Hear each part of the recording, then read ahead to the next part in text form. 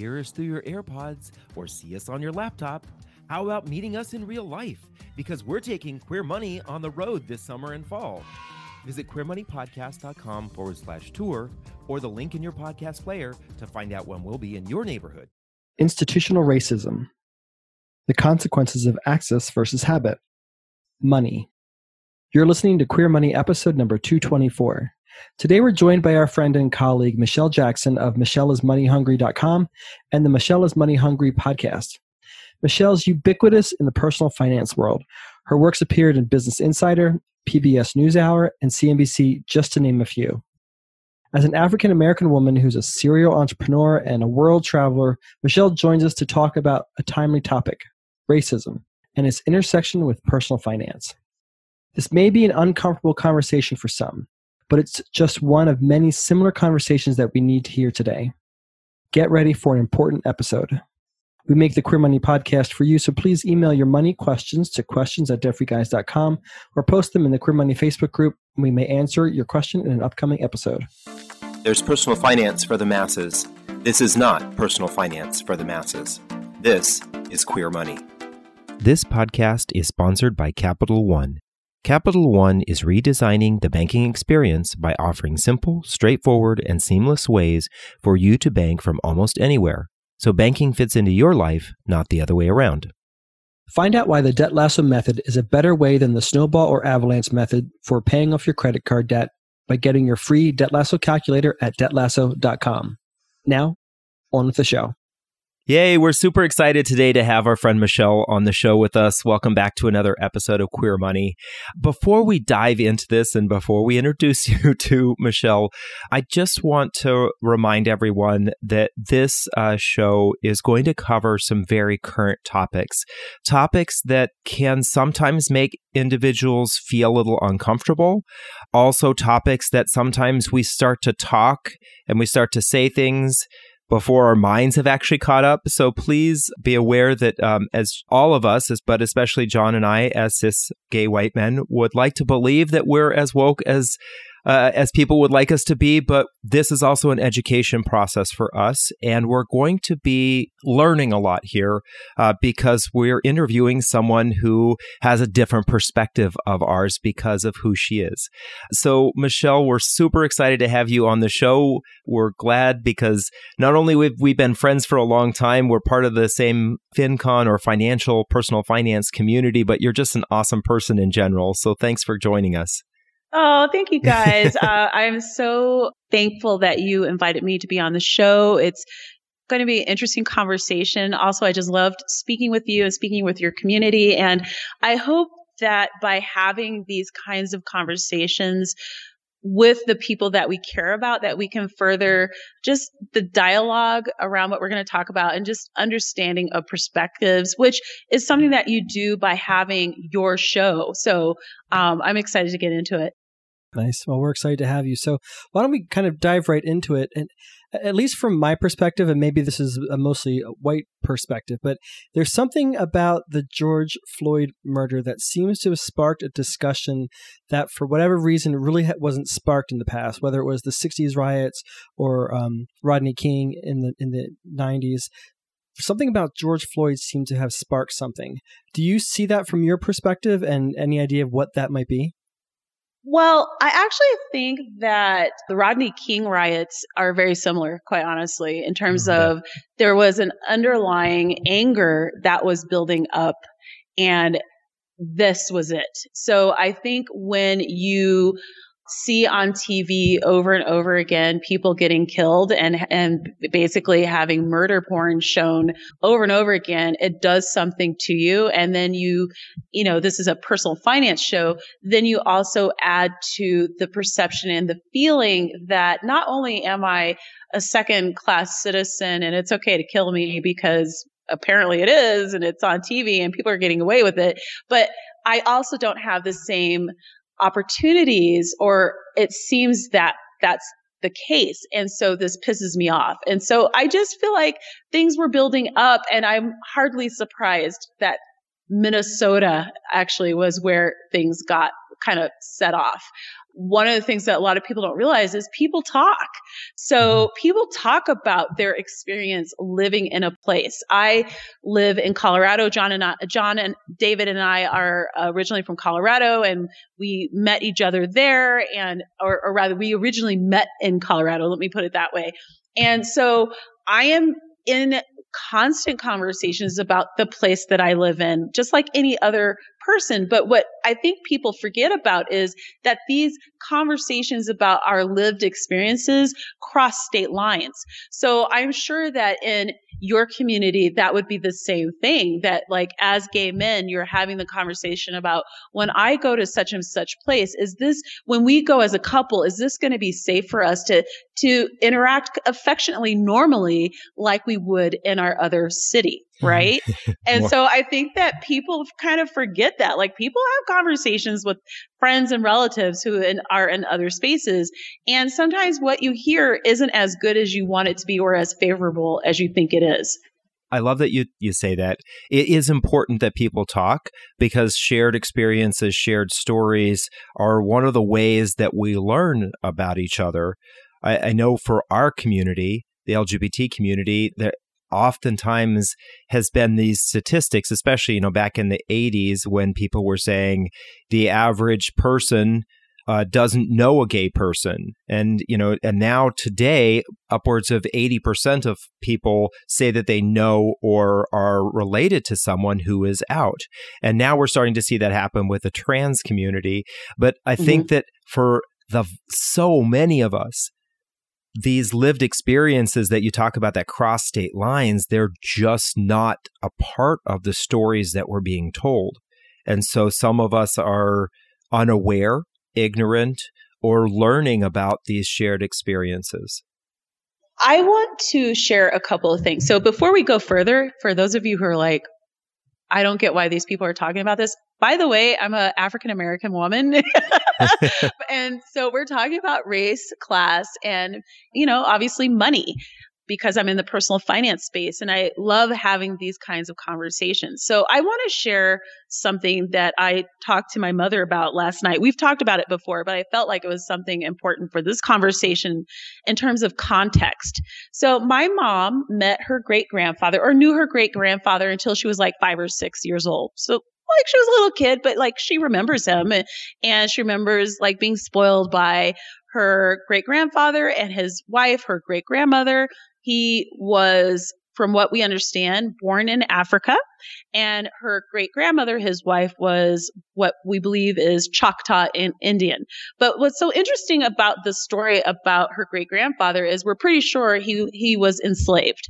So my mother met her great-grandfather, who was pretty highly likely to be an enslaved African. Okay?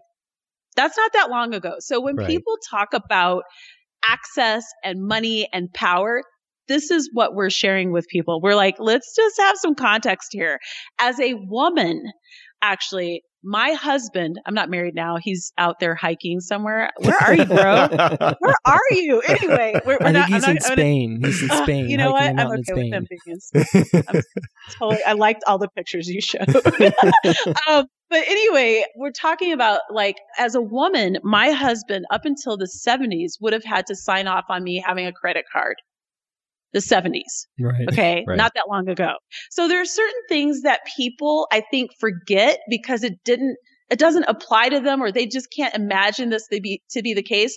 Ruby, I cannot think of her last name right now because I got all like pepped up, as you know I do.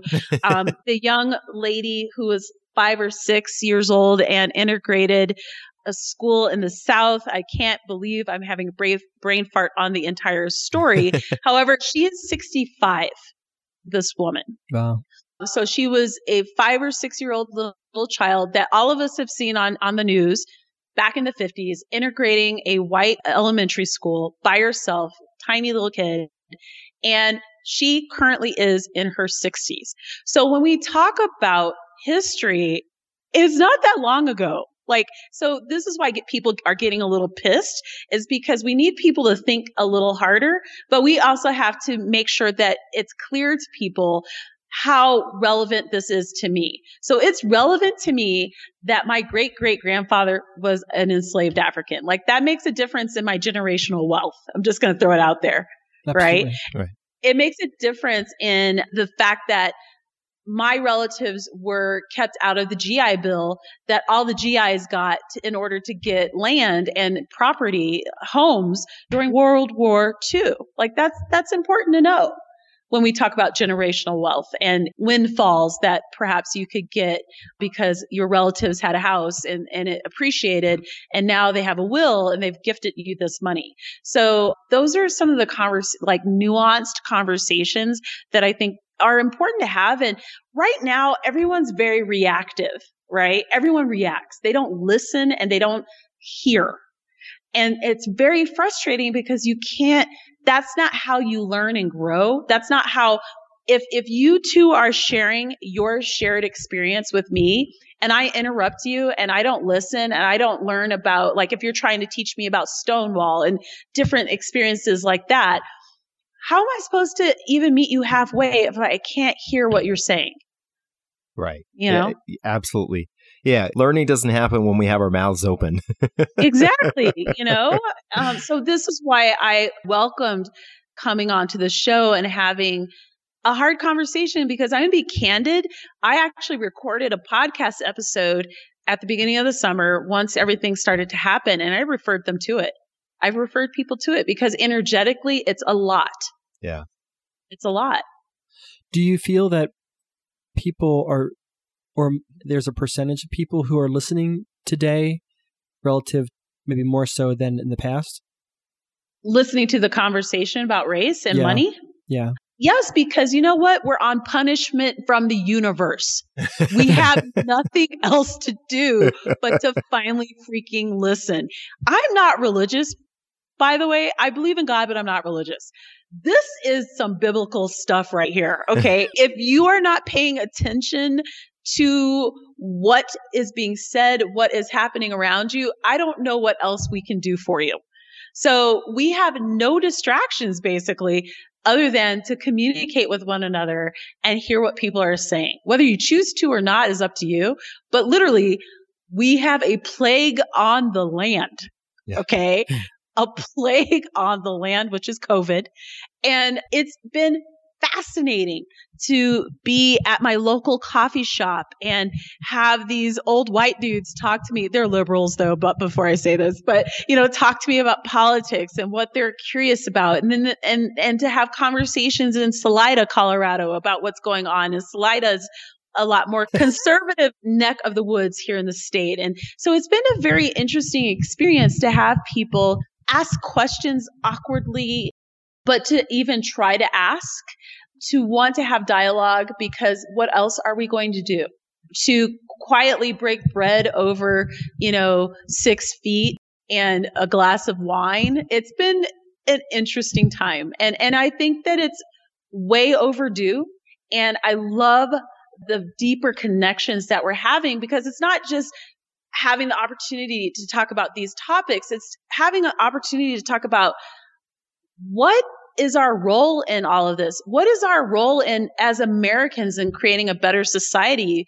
So one of the things that I found really interesting, or I'm finding really interesting right now, is that $600, that extra benefit for people who are unemployed. They're Black, white, Hispanic, Asian, they're Americans. And one of the things that keeps coming up is people are saying, well, they're getting paid to stay at home and they're getting paid more to stay at home. And here's my thought. That extra $600 a week in unemployment may be the key to getting out of the current opportunity that you're offering and connecting with a new and better one for those people. So we've got this idea right now that what was going on before, like we should just go back to that. And I say bullshit to that. I say bullshit to that for money, for how we're treating one another, how our society is. And I feel like this is a reboot, and we could either get it really, really wrong or really, really right. I think it's going to fall somewhere weirdly in the middle. But a lot of people have changed on a really profound level in unexpected ways that I think will be a blessing for us moving forward, even during these really difficult times. But we have to have these conversations about why we think the way we do about the things that we believe and question them and have these kinds of moments where we quietly talk about access and inequality and equality and what that looks like. So women aren't talking about income parity just because we're being random. It's because it's a big deal. Right. When we get divorced, we end up typically being the primary caregivers for our children. We can't do that broke. Right now, there's a crisis that's happening literally the day that we're recording this episode. Single Black women with kids, single Black parents, women in particular, they are the face of the eviction crisis that's about to happen. Yeah. They are the face of it. And I am heartbroken that so many people with small children, they're going to be out on the streets. Right. That is not how a society should be. Like we have choices that we can make and policy that we can create in order to avoid these things. And the fact that we're unwilling to do that as a society says a lot about who we are, personally speaking. How does your bank support the LGBT community? Not at all? For Pride in June? Or 365 days a year? Capital One proudly supports the LGBT community throughout the year. Maybe it's time to support a bank that supports us. Go to debtfreeguys.com/cafe for more info. Hi, I'm Louise Chernin. I am with Washington State's LGBTQ and Allied Chamber of Commerce. We are about business development, looking at everything through the eye of equality, equity, diversity, and inclusion, and investing over $600,000 a year in LGBTQ students. Join us. Check out thegsba.org. We welcome everybody. I think you're starting to go down this path of why these things are the way they are today and why they can't, quote unquote, go back to normal or, quote unquote, be fixed. Let me just ask this question. This is a question that we, unfortunately, have heard come out of the mouths of people that we know are close to. And I think it would be good for... They're never going to listen to this episode, but I think it would be good for us to hear this because I think that there are a lot of people who maybe think this and subconsciously think this and aren't exploring this. So, and I think this oftentimes comes from white people. Why can't African American or in general people of color just figure things out? Like with money? Again, yes, in general. I want to talk about the financial aspect of this, but I think that there's some cultural things there too. But let's stick to this idea of why is it that there are these problems, these financial problems? Why are there these situations that oftentimes African American people find themselves in? Why can't they just fix it, right? And I'm doing this fix it from Saturday Night Live because this is this is what was happening back during the financial crisis. Right. There was this whole idea of just fix it. And I think that that's what's happening today with a lot of white people who are just saying to African American people, hey, just fix it. Just figure it out and fix it. Ironically, I don't just live with Black people. Okay. Right. And I'm gonna just point this out. White people don't have it figured out either. Because if they did, I wouldn't have 50% white people on my website following the content that I share or all these other financial influencers out there. So what I would say is I think that Americans in general, regardless of color, have some very deep financial issues related to money and mindset. And because so many of them, quite frankly, have never left the country or even their city or their state, they can't even imagine that things could be better than what we've accepted. They have no idea. They're talking from like such a level of ignorance. It's just hilarious to me. I've lived in other places. I've been to 45 states. I've been to Canada.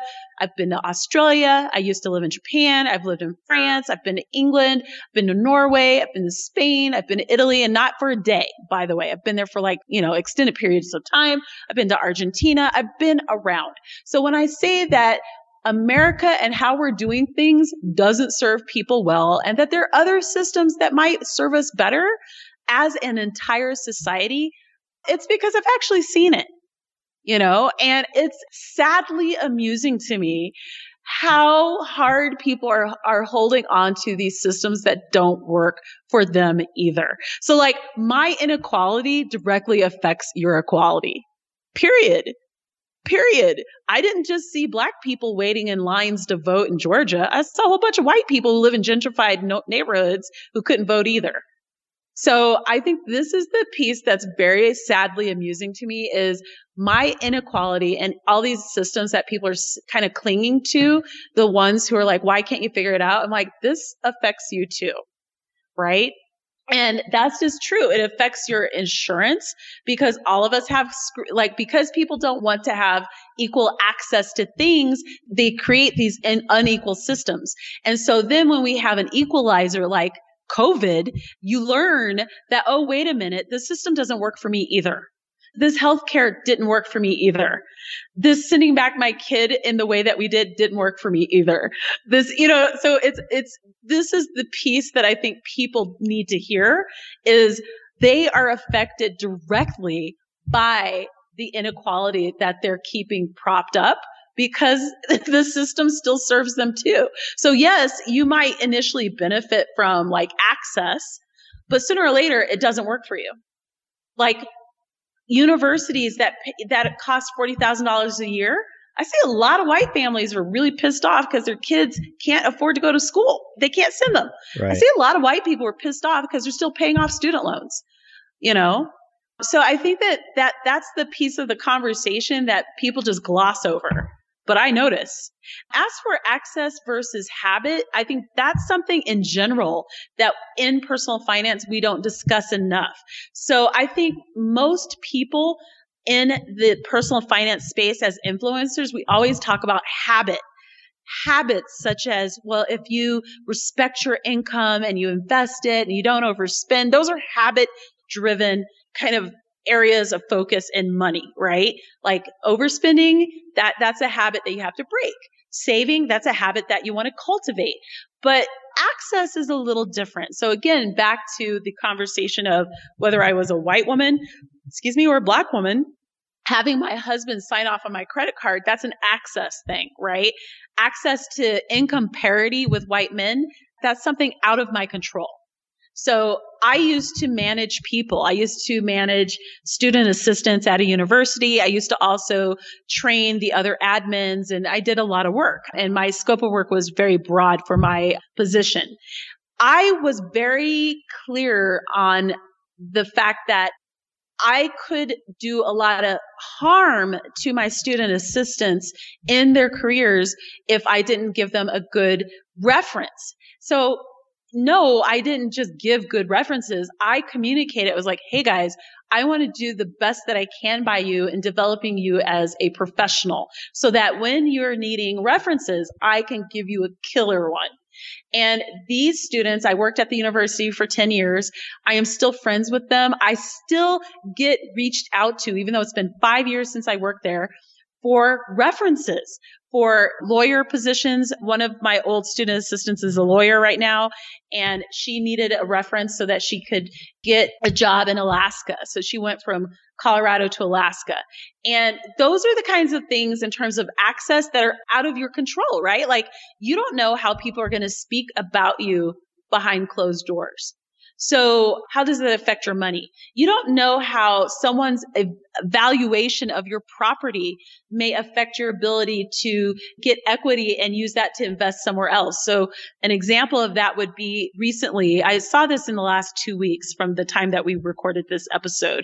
This woman was talking about how she and her husband were selling their property. And they had someone come in to do the valuation and to just make sure that everything was just so. And they ended up getting an evaluation on their property that was $164,000 less than what they anticipated. So the woman decided to remove anything that would indicate that Black people had lived there. And she had her husband work with the person, the next person to come in, and they had a second opinion, but they removed anything that would have indicated Black people lived there. By the way, her husband's white, and so the valuation was completely different. So these are the things that I'm talking about in terms of access and in terms of the money decisions that can affect you long term. $164,000 is a freaking house, in certain parts of the country. That's a big deal. So if you are doing things that could affect my ability to be hired, if you are roadblocking my ability to grow professionally, if you are valuating my property in such a way that I can't even get the money out of it that I expect, and you don't have a white spouse that can go through the house just in case, those are financial decisions and access issues that no one wants to have the conversation about. And that's what frustrates people. Yeah, there's several examples there of systemic racism. And I think that a lot of people don't necessarily understand that term, systemic racism. And just to help out a little bit, systemic racism is when the system is built or designed and basically manned by or controlled by individuals who use race and other forms of discrimination to manipulate how individuals receive their support from the system. So sometimes it's in housing, sometimes it's in government services. And, your example there of a home being valued at a lower rate because the person was perceived to be or was Black, or the home was perceived to be occupied by individuals who are Black. Obviously, that has a long-term impact on their ability to move up the wealth scale. Now, the other thing I would say, just, all of these are my opinions and observations, but it's been pretty consistent in what I've seen in my family. The other piece to this is, one, I know that this can happen, so I have to really seek out financial allies to help me with the access part of money. So I can manage my habits, like that's easy. I joke a little bit, like sometimes habits are a pain in the butt, but like habits, that's all on me. But the things that are outside of me, that's where I look for financial allies. So sometimes you find them accidentally. An example of that would be my realtor, who I adore. And I'm trying to figure out how we met. Like, I literally can't figure out how we even met. I don't even know how I ended up with this realtor, who also ended up being my mom's realtor. And she's actually the only person I will share on my Colorado-based website is the realtor I worked with. The reason why is the experience was so positive, and because she advocated so much on my behalf. She listened to my concerns.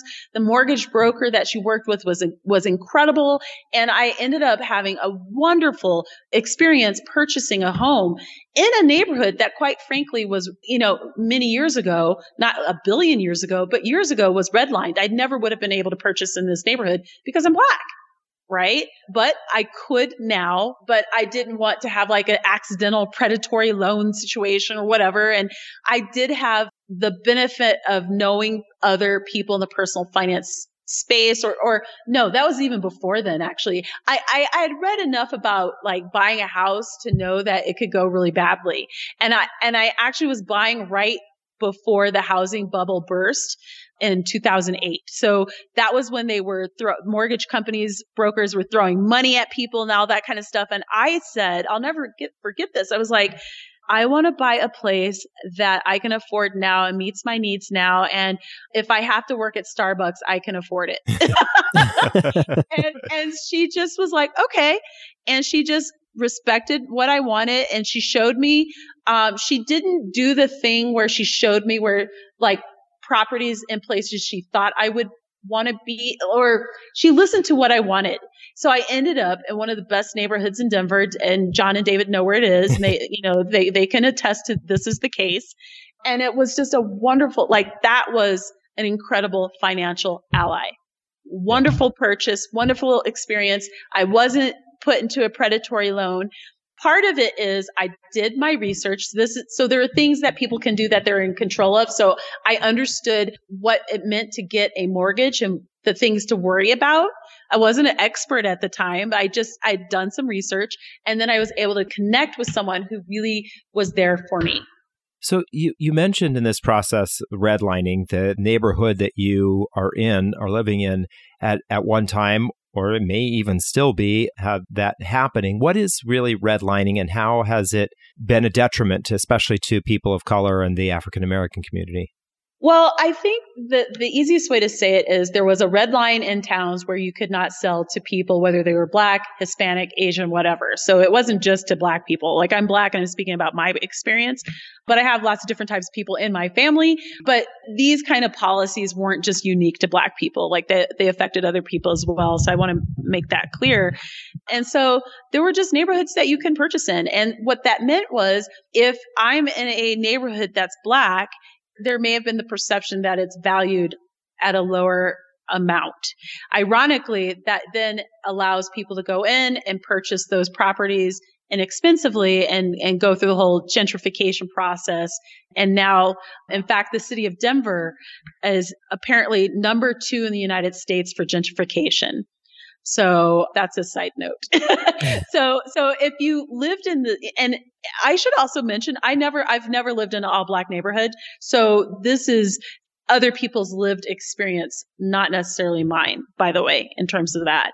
But if I had lived in this neighborhood, if I lived in 5 Points in Denver, by the way, this is a good example. And someone came in and bought their beautiful homes in 5 Points, beautiful. And then they bought this beautiful 3-story house, brick, gorgeous, wooden floors for like $200,000. Nowadays, those homes are like $500,000 and more. Like the appreciation's through the roof. My neighborhood, which I will not name, a block from where I live, they're building some townhomes. They're starting at $700,000. So imagine purchasing something at $200,000, staying in for, 5 years, and now you can sell for $600,000. Right. The amount of equity that you get, especially if you do it within the 2.5 years so that you don't get the tax penalty. And with the example of redlining, African American people of color, were sort of prohibited from having that kind of access, to your point earlier. And so because they didn't have that kind of access 10 years ago, let alone a generation ago, now they don't necessarily have the same tools and resources to be able to just figure it out the way some people would like everyone else to just figure it out. Well, I want to ask you a question, actually. Have you ever had like a financial windfall? Like some money that some relatives given you? Probably the closest example is $5,000 from my grandparents when I graduated college. Oh, that's kind of, I love grandparents' money. What about you? I think that the only example I kind of can get close to that is when my grandmother passed away, my parents gave me $1,000 from the proceeds of the sale of her house, partly because I painted the outside of the house before we sold it. Oh, that was a paycheck then. Yeah, you earned that money. So I ask about windfalls because I recently wrote a post. It's not live on the website yet, so I don't want to quite say. It's a big financial platform, and the whole idea is about financial windfalls. And what I did was I actually belonged to a financial influencer group. I belonged to several, but I ran an informal poll. One group was in FinCon. I'll be candid about that. The other group was a group just with POC, Black, Hispanic, Asians, whatever. And I asked that question. I was like, have you ever received a financial windfall, like help buying a house or something like that? The answers in the two groups was so shockingly different. It was hilarious. And the reason why I even brought this whole financial windfall thing up was on Twitter, someone was like, I didn't know this was a thing. And what she meant was, I didn't know that people got help with purchasing a home or doing because that was not her lived experience. Like, it was just out of the norm for her.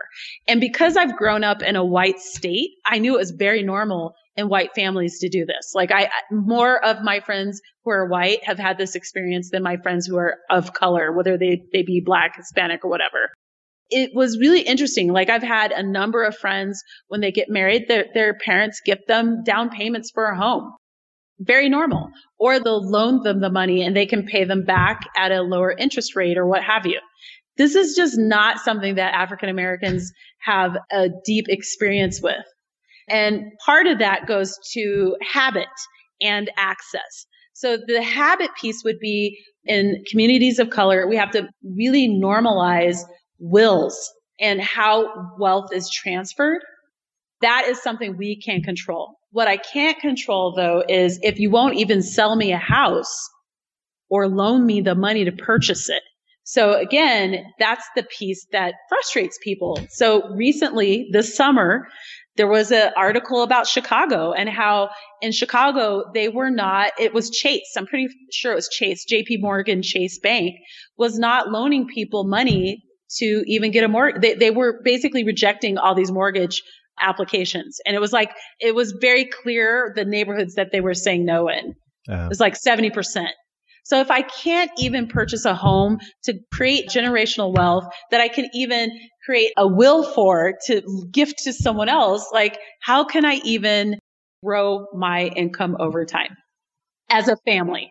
Right. It's interesting because if we look back, there were time periods when there were pockets of wealth and significant wealth being created in the African American community. Back in the 20s, there were areas like Tulsa's Black Wall Street, which after learning about this area, it's interesting that the discussion or the things that people were saying is that there were lots of white people who were jealous about the wealth that this African American portion of Tulsa had, or Rosewood. How did the destruction of those communities, and if you're not familiar with the stories of Rosewood or Tulsa's Black Wall Street, please go read or watch documentaries about these because you'll be shocked to find out exactly what happened here. But how did the destruction of those communities overnight, like these are literally, they were destroyed in a day. How do you think that suppressed the upward mobility of the African American community, especially in those areas? Well, first of all the people were killed. So one, they killed all these people who were parts of families, they were entrepreneurs, they were parents, they were leaders. So when you kill all the people, you start fresh. You create a psychic scar on people's mindsets. And I just can't even imagine what it's like to live in Tulsa and know the stories. And there are a lot of people who share the stories via word of mouth, right? So there are a lot of families there who are like, Uncle so-and-so never came back. Like, he's gone, just members gone. So there's just starting with the dead people. I'm going to say it that way, bluntly. And then I'm sure that there was, because, just the timing of when that happened. And then we went into the depression. I think we went into the depression and just, how do you recover from that? Right. So, what I do love? We're talking in 2020. You know what I love? I love the internet. There are a lot of things I don't like about the internet, like the fact that I understand that there are systems that are taking people out of work because of automation. But the other thing that I do like is that it's becoming, in some ways, very difficult to keep people from the tools that they can use to grow wealth. So people have access to online banking. So if you live in a neighborhood that doesn't have a bank, well, you can get an online bank account and go from there. If you're trying to save money, you can use an app. If you're trying to get educated on things, you can watch people, influencers, you can check out books online, all with your cell phone. And so what I love is, we're having this really heavy conversation, but I want to flip it and say, now more than ever, there are a lot of actions, regardless of color, that you can take that circumvent people who don't want you to win. I would definitely agree with you. I do appreciate that there is availability or access that is increasing for a lot of folks. But I think it's kind of interesting because one of the statistics that John and I look at that came up from a Prudential study found that individuals who identified as LGBTQ, that 50% of the ones that were surveyed did not have a basic checking or savings account.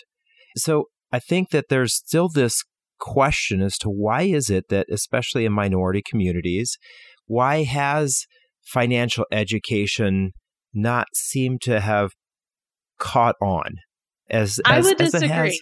I would disagree. So first of all, for the LGBTQ community, they now have you and other influencers to really help make sure that they open up the accounts, that they have the conversations, that because in what I've observed on TV and the conversations that I've heard from you and that kind of thing, one, you just have to have the support and you have to have people who look like you.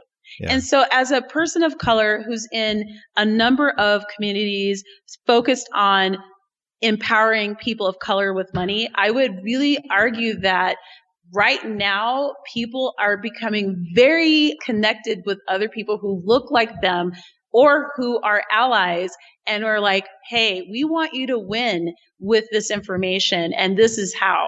There's a reason why Tiffany Aliche, the Budgetista's platform is so huge. Right. Because people were looking for people who looked like them. And she was like, here I am. But if I'm not right for you, there's Michelle. And if Michelle's not right for you, there's Sandy. And if Sandy's not right for you because you're a dude, there's other people for you. And so this is why I'm saying, like, I hear what you're saying, but I would argue that the reason why there's so many people coming to our platforms that I see coming to platforms in the personal finance space for people of color is because people have been waiting for someone to share what they know. They're money hungry. Yes, in a good way, But I think what you're talking about, David, it kind of touches on a topic that you and I have talked about before, and it's not relegated to minority communities. We've often had the discussion as there's so much financial information out there between libraries and courses you can take and schools you can go to and the internet, all sorts of podcasts. But Americans in general are still struggling day to day with how to figure out their finances. It's exactly. Not just a person of color thing. It's not just a minority thing. It's a national thing. Now, I do think that some communities struggle more so than others. But to Michelle's point, it sounds like, we need to be more cognizant of the fact that because there is more representation of more kinds of people, that should be hopefully the rising tide that starts to lift all boats. Right. I really believe that it is. And I think that our missions and the communities that we serve, it's so important right now. It's so important right now. Right. Yeah. I agree. It's huge. It definitely is important. But one of the things that I've always wondered about is this idea that there's this, and I'm going to use the Maslow hierarchy of needs, right? So if I'm at the bottom level, and for folks who don't know what that is basically a descriptor of the stages that we go through or the kind of the places we're at in life. And at the very bottom are people who are basically their sole focus is on trying to get necessities, right? So these are individuals who don't have food, clothing, and shelter. And then the next level up is then you're looking at safety, right? You're trying to protect yourself from outside influences or just in general protection. Then up from that is individuals who are starting to basically feel like they are capable of doing things on their own. And at the very top are individuals who have kind of what they call self-actualized. And these are individuals who are confident in themselves, can have the ability to take risks, and are the ones who are trying to reach for and pursuing that much better life, right? And oftentimes it's very apparent. You can see it in their habits and the way they live their lives. And I often wonder the impact that systemic racism and that the impacts of systemic racism and continued discrimination against folks keeps those people at those bottom levels. That they're stuck in those levels of constantly focusing on their security and where they're going to find their next meal. And that means that they can never progress to those upper levels. Well, I was because you're getting meta, right? So I want to talk about something. So here are a couple things. I talked about access, right? And I want to bring this point up again. African American women are basically the number one population for going into business. in the United States, like at some crazy percentage. The last time I saw it was like 300%. Yeah. Okay.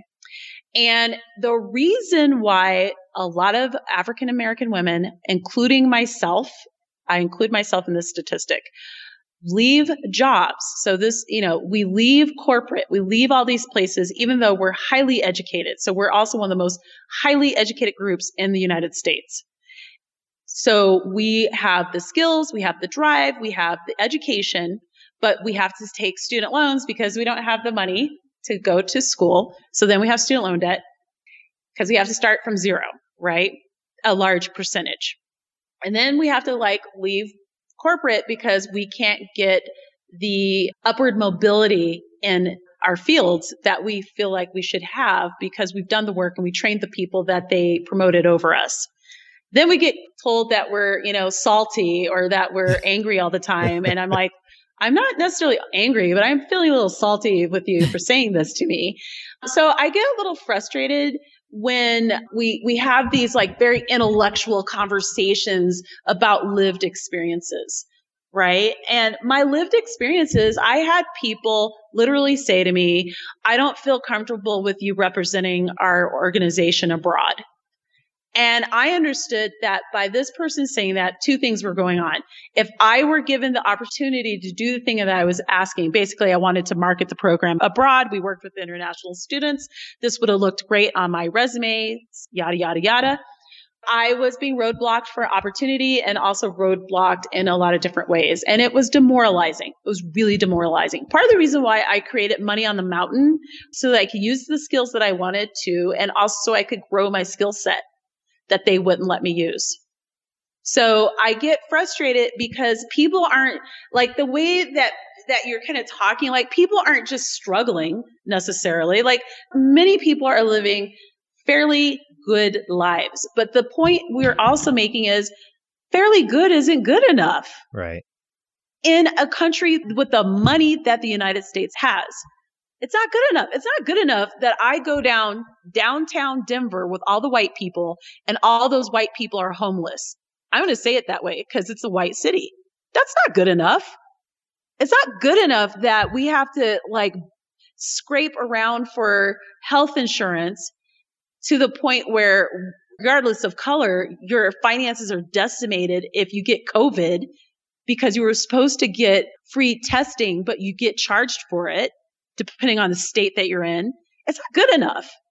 And so the point is, it's not that people are at the bottom level in the hierarchy. The point is that in a country like this, it is unacceptable that people continue to live the way that they are and be roadblocked in the way that they are because of bullshit biases that people have. Right. And whether you're gay, straight, black, Hispanic, white, whatever, it's bullshit. And we're over it. And honestly, we're having a come to Jesus moment about it. We are. And it's long overdue. And 50 years from now, it'll happen again because people will forget.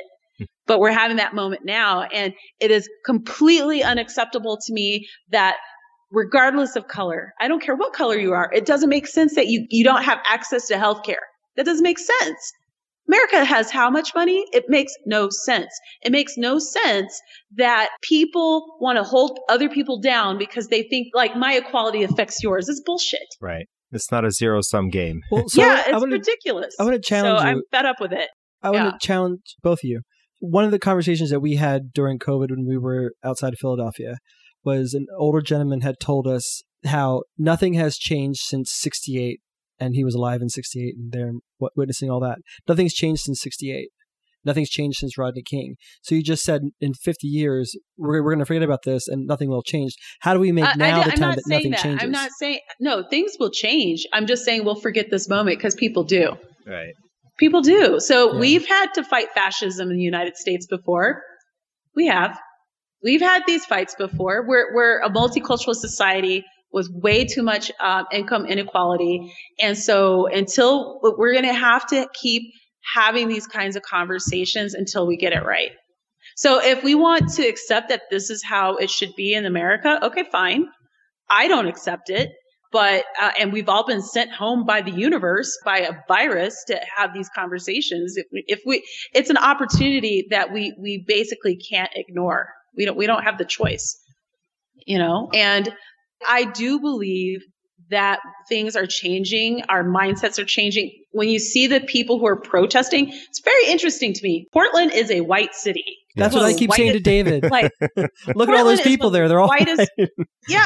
And you see the protests. And I think what's very unique to now, and I've seen a lot of coverage of older leaders in the civil rights movement talk about this. They're like, this is very unique.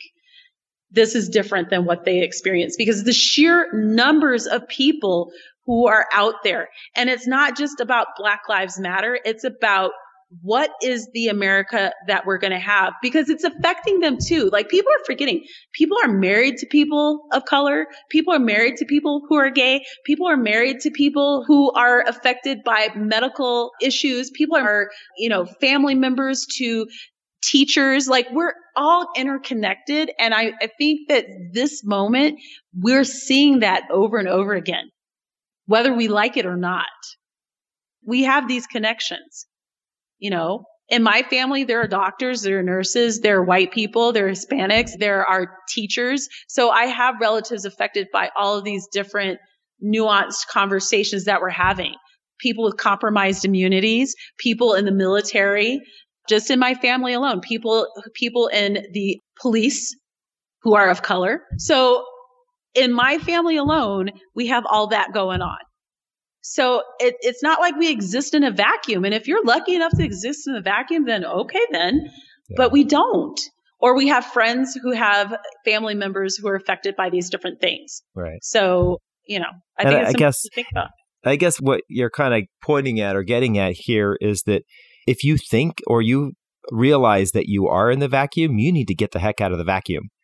And I think maybe you need to shut the F up, right? Because exactly. You don't have the experience to be able to talk about this or to be able to try to inform the world or the world around you about this is the way things are or how they should be. You need to open up your eyes and see what's really going on. Recently, I'm going to mention Twitter again. I tweeted about the fact that I found it really interesting that the people creating policy right now about unemployment and benefits and things like that were people who'd never had to use them. Right.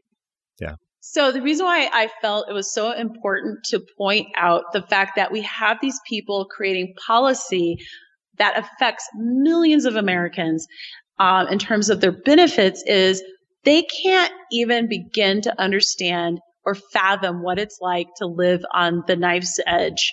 So the empathy needed to craft policy quickly so that these people don't have to have conversations with their landlords like, hey, I'm just kind of waiting on Congress to hopefully agree on something and then get that $1,200 stimulus check, which is bullshit. But don't get me started.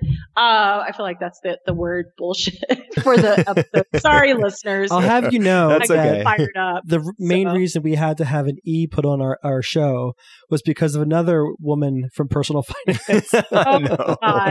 It's okay. We've dropped F-bombs before. So from bitches get riches, hopefully. No. So yeah, I get frustrated that we have these people, and of course we want well-educated people who've studied economics and the movement of money and all that kind of thing, make policy decisions. But the empathy, at the heart of this whole conversation is a lack of empathy and understanding. Right. Yeah. So I feel like everyone's like, well, why are they complaining? I'm like, wouldn't you complain? Right. Use your common sense, people. Use your common sense. Would you not be upset?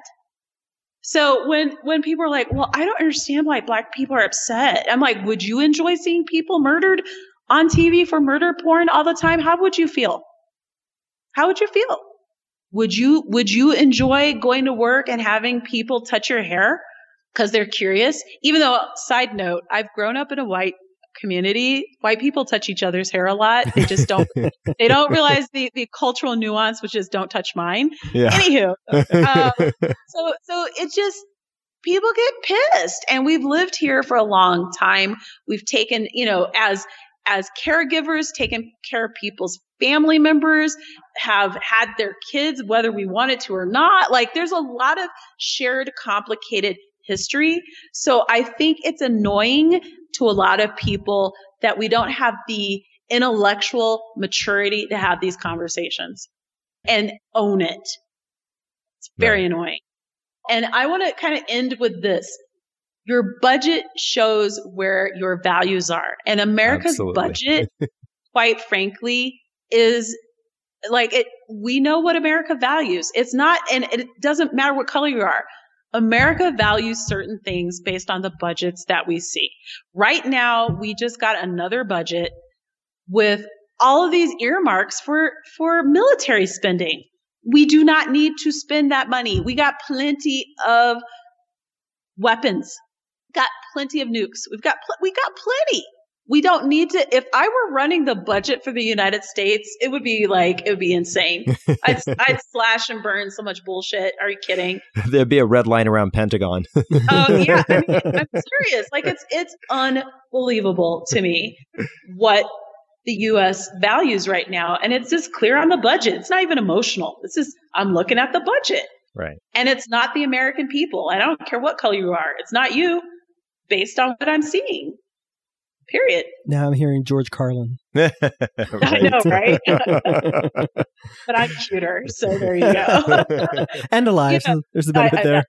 That's right. So in summary, what for two cis white gay men, what are like the next steps? What can we do to help or to facilitate progress? What's next, do you think? So one, I appreciate that you would even have an awkward conversation like this, because I think that that's like starting point number one. Have the freaking conversation, And so the fact that, we've known each other a long time, so it's very comfortable for us to have these conversations and to be open-minded with one another. I've learned a lot from you, and I've become, I think, a lot more well-rounded and a better person in terms of how I view the world. And just having these conversations, not to feel like we're wrong, like no one's trying to make anyone wrong. We're trying to make things better. Right. And I think that is a different way to look at these conversations too. So we're not trying to make people wrong. We just want people's lives to be better. And I think that's a really good goal. That's the goal that you're working towards for your community as well. And I think that's where you go. Have the conversations, have people come on your show, when you have, hopefully for your community, in-person events in the future, be aware of who you invite to speak to your members of your community and what they could bring to the dialogue. You don't want someone who's going to cuss them out, right? You want them to be able to hear what's being said and have it be productive. So we should send you an invitation to that talk? Is that you're what my you're saying? friend. I need to okay. But you guys are my friends. So I'm always there for you. But I think just really understanding, like, you with your platform can do so many things. Me with my platform can do so many things. And it's not only to help others, it's also to grow as an individual. Right. I'm not perfect. I have my biases. I have my things that I say that it's like, Michelle, I try to be consistent and say what I mean across the board. So it's not like later on people are like, oh my God, Michelle, I can't believe you said that. But no, I always, this is consistent. And I think that just understanding that people want to have a better life, and in whatever way that you can help your community connect with that, do. Right. That's all you can do. It's just, and actually this is on a big picture, like we live on one earth kind of level. Be good people. Amen. Do better. Amen to that. Amen to that. And that's something that I think about very deeply. I love where I live, but I would live abroad. I was joking about that before we got on the show. But part of the reason why I continue to live here is I have deep roots because I went to high school here and I worked here for a long time. My mom is here. I have a lot of friends here. And But it's not good enough just to live in a community, I think, anymore. So I volunteer at my high school, and it's important because I'm a Black person going into my high school, which now is predominantly Hispanic and Black. And so going into the high school and showing that I will spend time with them is huge, right? Yep. Going into conversations like these on a local level is huge. Talking about the fact that it's completely unacceptable to me that Denver has, and this is an American problem, but I can only focus on what's happening in my town, that Denver has the homeless problem that it does. That's huge because maybe I can help someone in my town. I plan on speaking at one of these city council meetings because I'm just so frustrated. So being part of the good and being part of the change and not just flapping your lips. I saw another with Twitter. Geez. I saw a tweet about a local issue, which is now the Capitol building looks like crap because it got damaged, a lot of damage. But the thing is that damage can be fixed. So someone was like, oh my God, I can't believe that Capitol looks like this. Da, da, da. And I was like, I can't believe that that's what you're focused on when there's a homeless camp right in front of it. Yeah, why is it that something that can be cleaned with soap and water and power washing is troubling you more than the homeless people right in front of it? And it's a village. It's not like one or two tents. It's like a literal village of people on that block. You know what block I'm talking about. Right. Yeah. And so it's like when we have these conversations, how can we do better by people? Because right now, you guys and myself have platforms helping, quite honestly, a lot of middle income to wealthy people. Right? Right. Mm-hmm. It's true. It's true. Mm-hmm. It's true. It's something I think about. So I have to do better by the people who aren't being completely served by my platform. And if that means I go into my high school, if I go and volunteer to clean, whatever it is, that's what I'm going to do because I live on this earth and I have to do better. I can't control other people. But if people have enough time to complain about why don't Black people do better, why don't you do better? Yeah, that's true. So that's my question. That's a good way to wrap this up, except for the fact that where can our listeners find you? You can find me at michelleismoneyhungry.com. It was super heated. I got worked up. I needed that actually. So you can find me at michelleismoneyhungry.com, or you can find me on Instagram under the same handle. You can also follow my podcast of the same name on Apple Podcasts, Stitcher, and Spotify as well. Awesome. Well, thank you so much for coming on and having this awkward conversation, mostly awkward because of the two of us. I love it. No, I think that it's all of us are having awkward conversations with one another about lots of things. This is just one awkward conversation, right? Right. And I feel like we're grown ass adults and we should be having them. What if I have a little boy and he's gay?